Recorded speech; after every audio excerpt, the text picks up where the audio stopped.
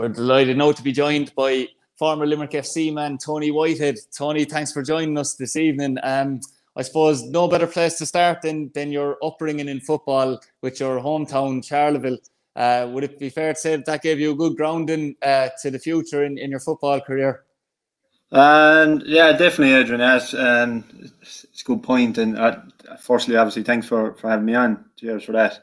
100%, Adrian. Yeah, it was obviously got to play with all my lads from school, and I played with them then till going to Limerick I started training with Limerick obviously at 15, signed at 16. So the bonds of kind of 10 good years there anyway. And as you said, it was probably the start of my career, and it's something I look back on and remember fondly, I suppose. Yeah, 2011, I think, was it, Tony, when you actually joined Limerick FC in the academy. It was a time when the club were, starting they had high ambitions about maybe going full time at senior level. Obviously, firstly getting promoted from the first division. It was probably a good place to be at that stage and a good place to come into. Definitely, 100%. There was great plans at the time for the club, and the recruitment that they had at the time, had players coming in similar enough to that time, like even obviously Dan Foley, who obviously well known in my town for playing the Premier League, playing for Ireland. Then you had people like Joe Gamble, Stephen Bradley, all these people that I had gone and seen playing in the Premier Division growing up. So it was a really exciting time, and as I said, I was only kind of 15 when I started training.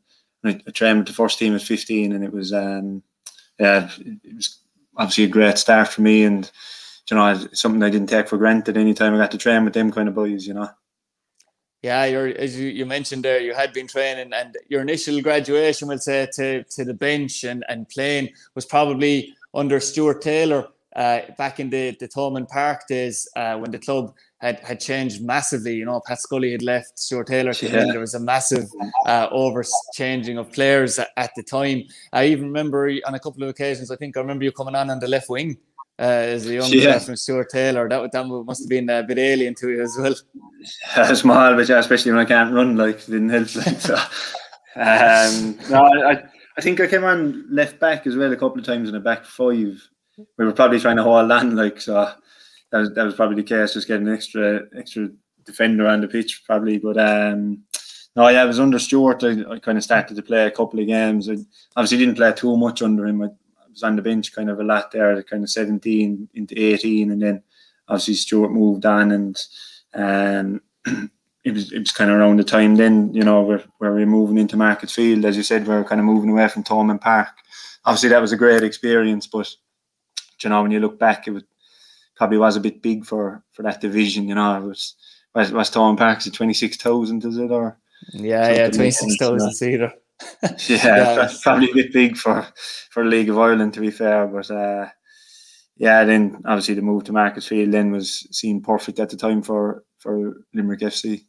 Yeah, in the 2 years at Thomond Park, as you mentioned, it was one of those where, we'd been used to playing in Jackman Park. So obviously when the team got to go ahead to go to Thomond Park, and, supporters were probably a bit excited about having better facilities. But in reality, I suppose, no matter how much fans were there, I think we had an average of maybe 2,000 in the 2 years in the Premier, maybe something like that, 1,500 even. Yeah. And it can be a very soulless place and such a big place. Then it was hard to build up an atmosphere, That's it, exactly. And obviously just before we went in there, we played Man City, and it was obviously a sellout. And I remember looking around going, I imagine playing in front of this every week. But, obviously that wasn't the case. But even, as you mentioned there were still great numbers, for home games. And you're talking, I think, I remember Munster Derby against Cork, I think there was 3,500. Yeah.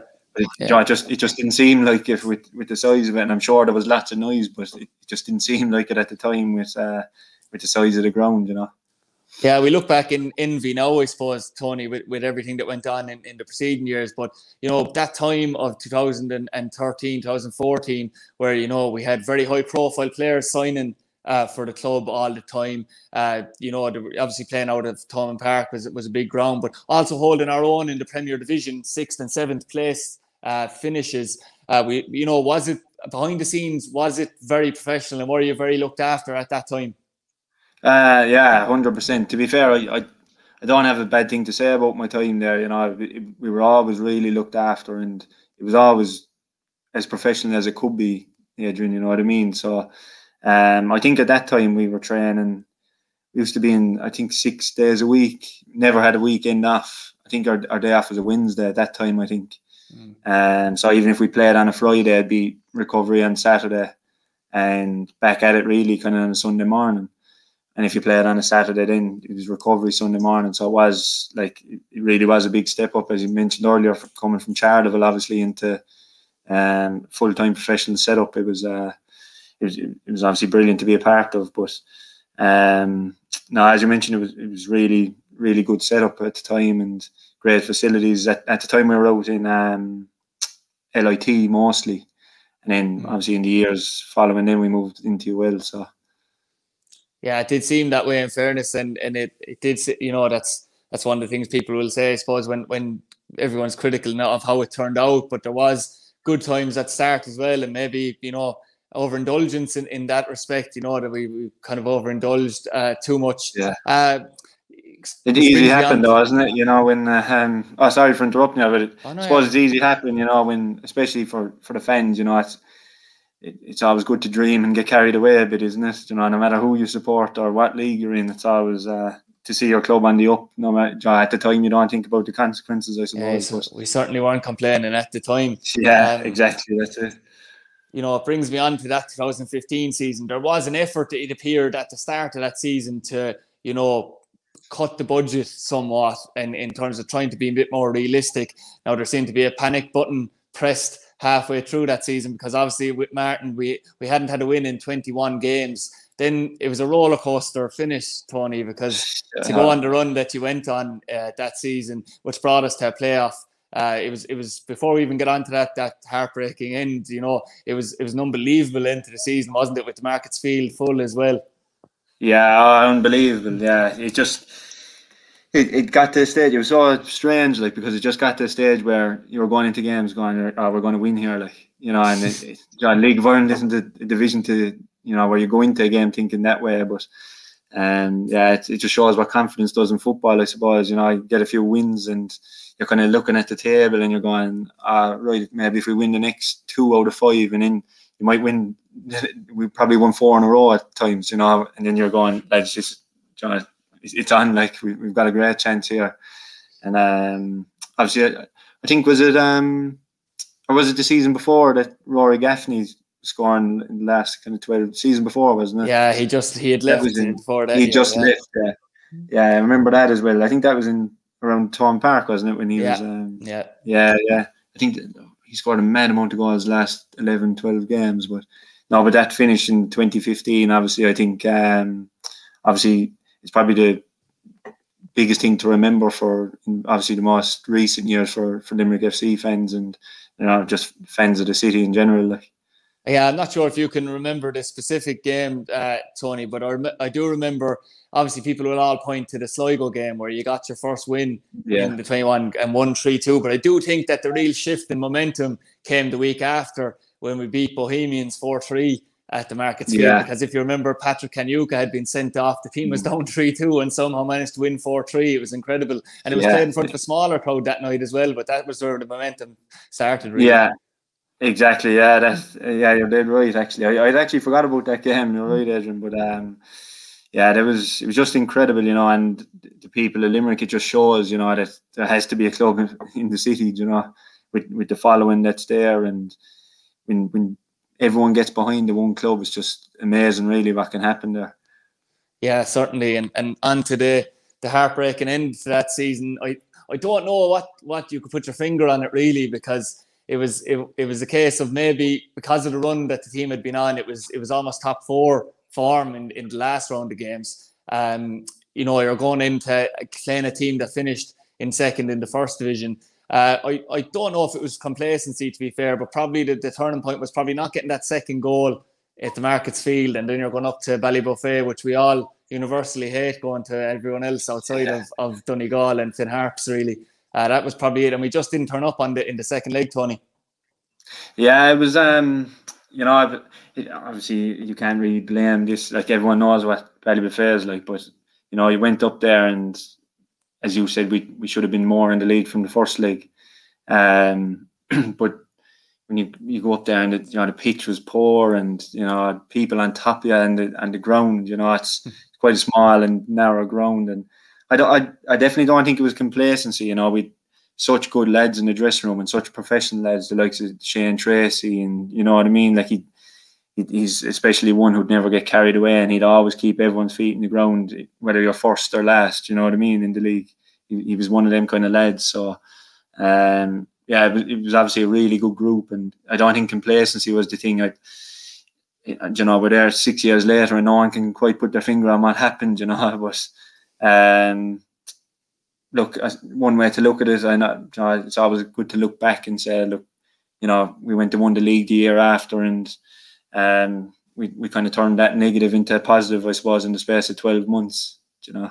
Yeah, I know that obviously you had made appearances, and Paddy O'Connor had made appearances all throughout that 2015 year, Tony. But was it frustrating for you? Because I do know that, you know, without castigating the player in question too much, that Patrick Kanyuka had been in poor form for a lot of those games, in my opinion, and a lot of people in Limerick's opinion. And you had yourself and Paddy O'Connor on the bench, especially on the last night where he had made that mistake in Ballybofey. Was it frustrating for you to see that situation developing and not getting the chance then to play yourself regularly?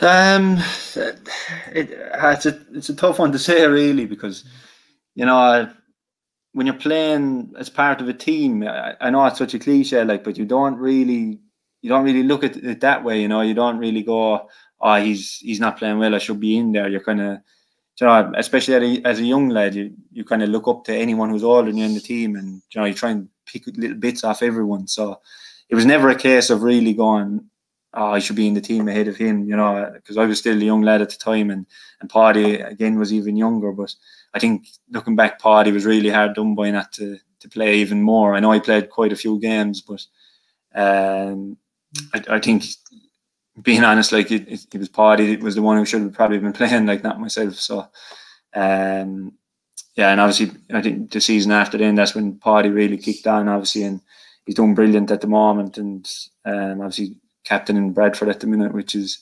unreal. But yeah, as you said, look, it's never nice to point the finger. Look, everyone knows about the mistake that night, but as I said, look, it led us to winning a league with Limerick the following year, and I suppose it's a positive for myself. I went on, if we stayed up, I mightn't have played too many games the year after, you know. So we went down, I got to play a lot of games in the first division, and then again when we went back up. So from a selfish point of view, obviously it wasn't the worst thing personally for us to go down, but yeah, no, as you said, just to go back to the original point, I think, looking at it, I think Paddy probably was hard done by, even though he was probably about 14 at the time. Like, yeah, he was. I think he was 16 years old at the time. Yeah,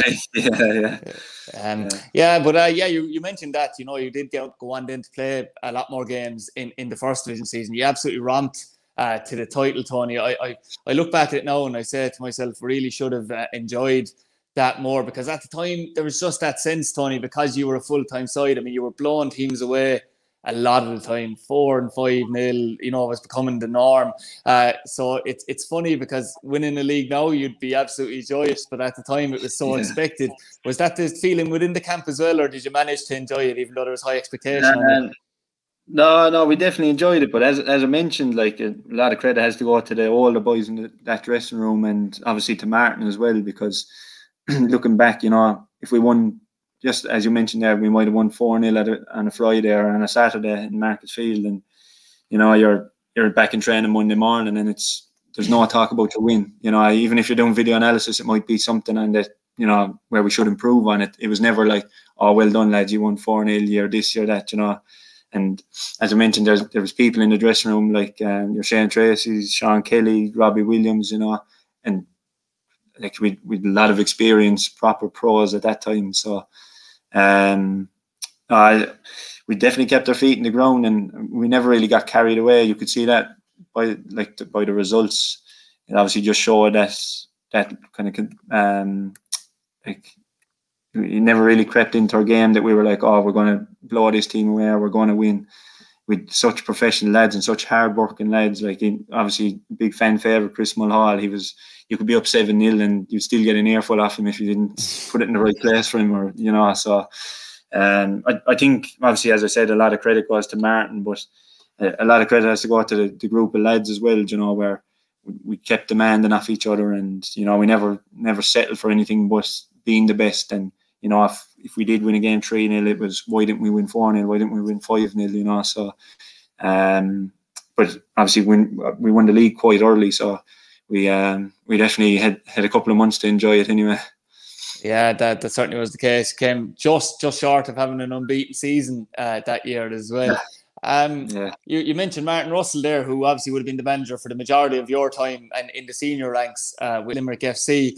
What was it like playing as a centre back, Tony, with Martin? Because obviously he's renowned in this league for his footballing and preaching of how football should be played.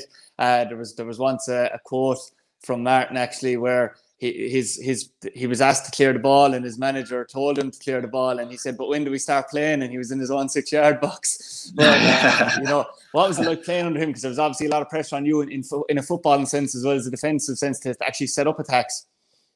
Yeah, to be honest, Adrian, it probably suited me because, obviously coming through with the under-19s and all my time in Charleville, like I was a midfielder, and it was under kind of Stuart Taylor, and I think Tommy Barrett actually had a part to play in it as well, for me moving back. So I always loved being on the ball, and I wasn't the most physical of centre halves, and it was more, I loved being on the ball, and even if it was just a 5-yard pass to midfielder, I loved to, you're kind of the first point of attack.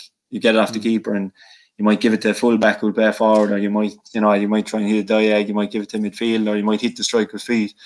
But it was that freedom to play, and it was never one of them like get it in the channel or get it into the striker. It was more, and you learn a lot more, especially as like a 19, 20-year-old playing football and having the pressure of, if I give the ball away here, we're going to concede. You have to grow up fairly quickly, and you have to learn like the right passes and passes that won't put other people in trouble. And it definitely benefited me as a player anyway. And you like to play under Martin Russell, you have no choice but to be comfortable on the ball. And if you weren't comfortable on the ball, you'd be found out fairly quickly. So, as I said, at a young age, it definitely benefited me anyway, and it probably still has to this day, really.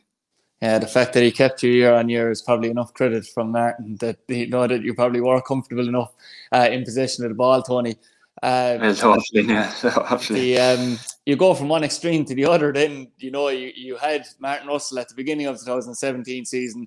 He resigned or was sacked, or whatever way you want to listen to the story, after 6 games. And then you had a period with Willie Boland, but obviously a massive high profile appointment in Neil MacDonald. It was crazy, really, because obviously he was known for being Big Sam Allardyce's number 2 all the way through his premiership years. It's amazing then what happened with the club afterwards when you consider this appointment was made. But it was one extreme to the other on the pitch in terms of Neil MacDonald was more like Big Sam, I suppose, in that no messing at the back. How did you adapt to that? Because you did, if I remember correctly, you did play a lot of games under Neil MacDonald. Yeah, it's one of them where, as the saying goes, you sink or swim. You either adapt or else someone else will take your place. So I think when Neil came in, I didn't start the first game under him. Barry Cotter actually started centre half, I think, and he got injured up in Bowes, and I think I played 34 or 5 of the next 36 games under him or something like that. I think I missed one through injury again. I got injured against Cork City, and then I missed the next game. I think it was St. Pat's at home I missed.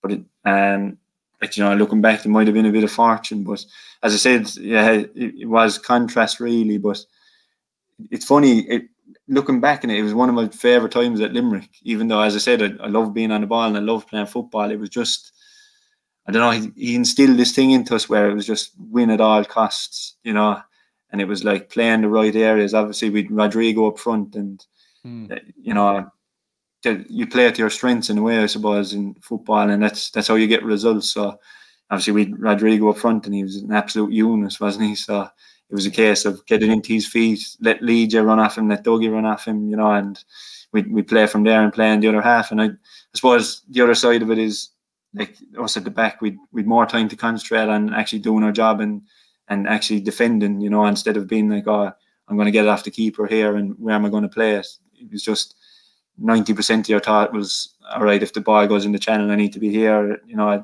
it probably improved us as a defender, or myself anyway, definitely. We used to do an awful lot of work, like back five. He used to take us off together, back five, and, you know, he'd bring all the defenders away and you do like half an hour, even though like no one enjoys doing it, let's be honest. But obviously it must have worked at the time. And, you know, looking back, I don't know, as my memory just, do I remember it too well, but I look back and go like, oh, we had a great chance of getting into Europe. I think we weren't too far off it for a while, but obviously towards the last, I think 10 games we kind of slipped away. But I remember looking at the table, and I'm not one to look at the table being like, oh, we could do this, we could do that. But I remember looking and going, the way we're playing at the minute, like we might actually have a chance, you know.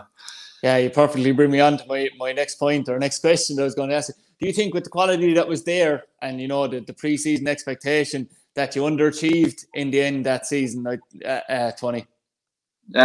Slightly. As I said, the ending wasn't. It would have been nice to even have a chance, you know, with 2 or 3 games to go, and like it would have been the complete opposite. But the same thing in a way, you know, with the crowds, we would have attracted if we were like, if we had to win a certain amount of games to get into Europe and things like that. Like I could only imagine the crowd that'd be standing outside Marcus Field trying to get a ticket, you know, if we had a chance to get into Europe. So in that sense, it was a bit disappointing. Looking back, whenever I talk to people here or when I was elsewhere and they asked me about my time in Ireland, it'd be biggest disappointment was definitely the FAI Cup semi-final against Cork City. Yeah. You know, I want to look back on it and just think we were 1 game away, you know, from playing the Aviv. And, you know, once you get there, anything can happen, no matter who you're playing. If it's the Dundalks, Shamrock Rovers, Cork City, it doesn't matter. Once off game, anything could happen. And as you already touched on, the way we played at the time, it probably suited a one-off game against someone, you know, where we're probably hard to break down and with a bit direct. And, you know, as I said, big man up front, you know, it's kind of horrible to play against that time. So, it's probably my biggest disappointment looking back, because it was a year I was so involved as well. Just getting pipped in the semi-final, it was kind of a hard one to take, and it's one I still look back on with huge disappointment, I suppose. Yeah, I actually remember the devastation in the stand that night behind the goals, because it was a game where, you know, when you look back now on the Colloid Day, at the time it felt like, oh, we definitely could, especially on the night, because there was a good performance. You know, it was 1-0 right until the end, and I know there was a ball towards the very end of the box, and I remember Bastien Henry turning around and thumping the ground 4 or 5 times because they were close to scoring. But I suppose if you look at it now, it was probably just a case of you had come across Cork City, who had just won the league. They were in their pomp, like, and they just about managed the game well enough to get themselves through with that experience, really. They did exactly as you said. They had an experience side, you know, and I think we had a bit of a late push, and it was like, if you look, John, if a neutral watched the game, they'd say Cork deserved to win, but from our point of view, it was, you know, stay in this game as long as we can. Stay in the game, you always have a chance, you know. So, and as you said, I think we had a couple of half chances towards the end of the game, and obviously, if you get a little bit of luck, you know, anything can happen. You got extra time, anything can happen. Penalties, obviously, anything can happen. So, it was. I suppose the main point of it was, like, looking back, maybe Cork City did deserve to win the game, but their experience probably saw them through in the end, you know, and it was title winning side, so can't have too many complaints, I suppose. Yeah, definitely. And then obviously in 2018, Tony, you made what turned out to be, for yourself anyway, probably a very good move in terms of your life in general. You know, you moved to Australia. You played football for Southern United. What was the standard of soccer like over there? And I suppose what was the lifestyle like in Australia and the change for you?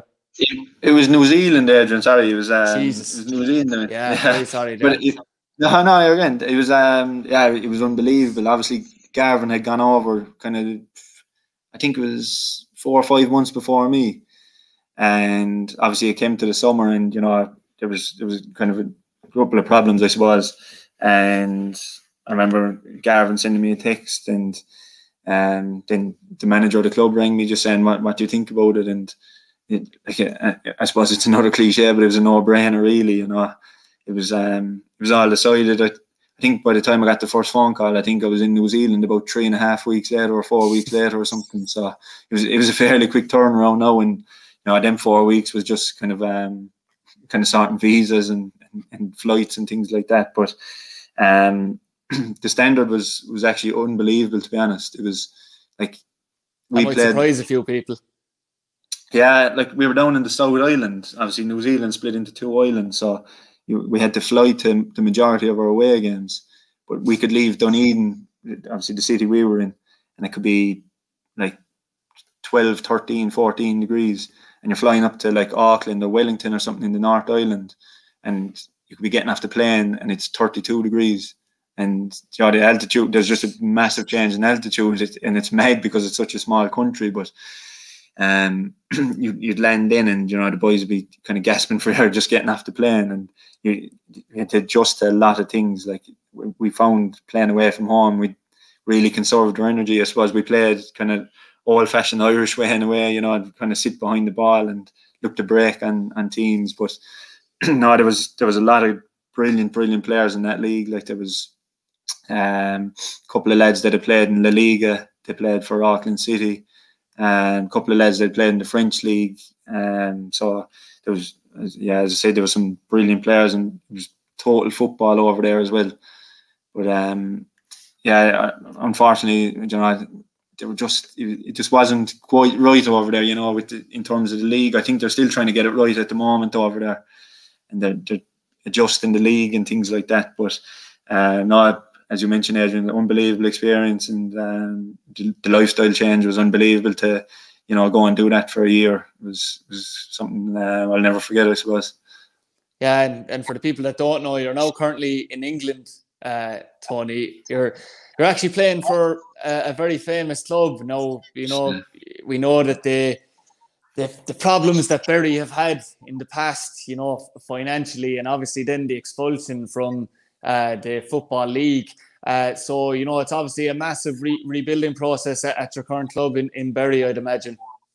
Yeah, the massive, obviously, as you said, they're majorly historic club, and I know the name has changed slightly, but it's still amazing to represent the town, and you see the fans we get. Like, obviously, because of COVID, we haven't really experienced it quite as much as we should yet.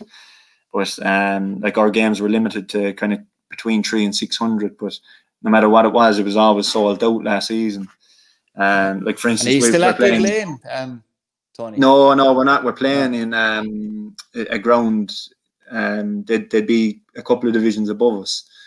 It'd hold kind of 2,000-3,000. But I think the club are trying to get Gig Lane back. That's in between the two clubs, like the Old Bury and obviously the new one. But if we got to play in there, it'd be unbelievable. But like, we've pre-season game coming up now. We're playing FC United in Manchester. I don't know if you know them. Yeah. But, absolutely, historic game for both sets, I suppose. Yeah, two fan-run clubs, but like the tickets, for instance, like they went on sale last night, and we're only allowed 2,000 there because of COVID, and I think it's all out in 3 hours over here in Ireland. Yeah. So I think it's all out in 3 hours or something, So it just shows like what can happen at the club, and as you said, it's probably an exciting time to be involved in something like that.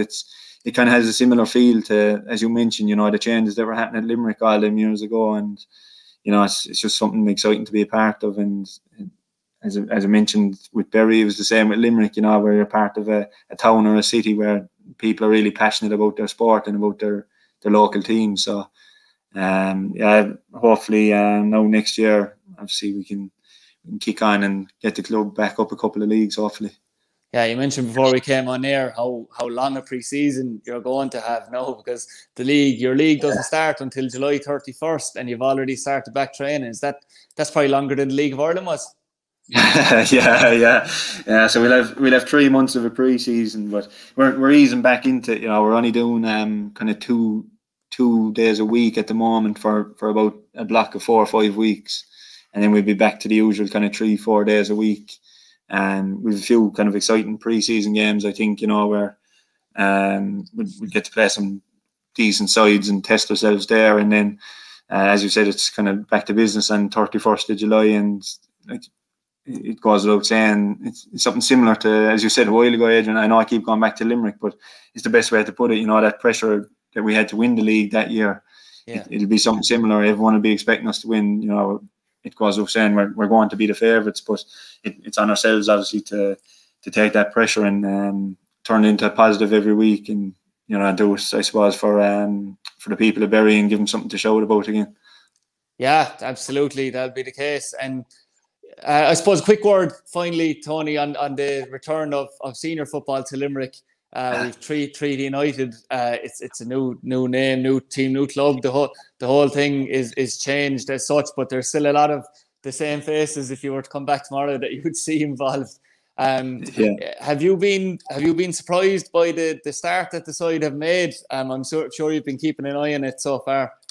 Yeah, no, I'm not surprised at all, really, Adrian, to be honest. With Tommy involved, it was always going to be the right appointment that way, for someone who knows every player in the city inside out, I suppose. So he's put together a brilliant squad.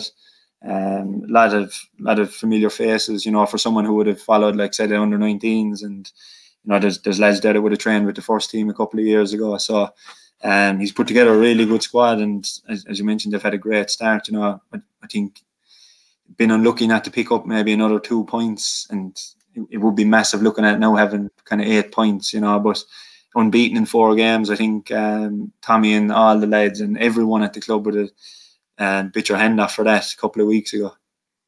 Yeah, and we'd bite the hand off to have the easing of restrictions that you have over in England at the moment in Ireland, Tony. How has it been in the first maybe week or two since the easing of restrictions? Has it been a very good situation for you there in England? Yeah, it's grand now. We haven't been able to enjoy too much. Like, my missus is pregnant, so she's due. Congratulations. Cheers. She's due in a couple of weeks, so we're still staying fairly kind of sensitive about the whole thing. So we've, I suppose, an exciting month ahead now, and I suppose we can't be going out, like, I know the pubs are back open. There'll be no points for the next couple of weeks or anything like that. Not for a while. No, not for a long time now. It's but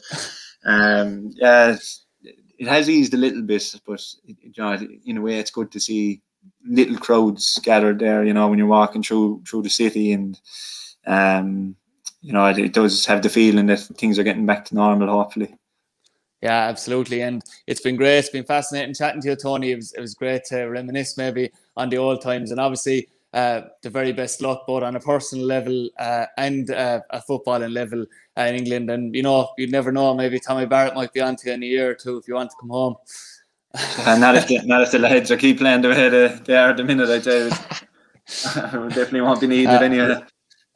I wouldn't say that. Thanks very much for joining us, Tony. No problem. Thanks very much for that, Adrian.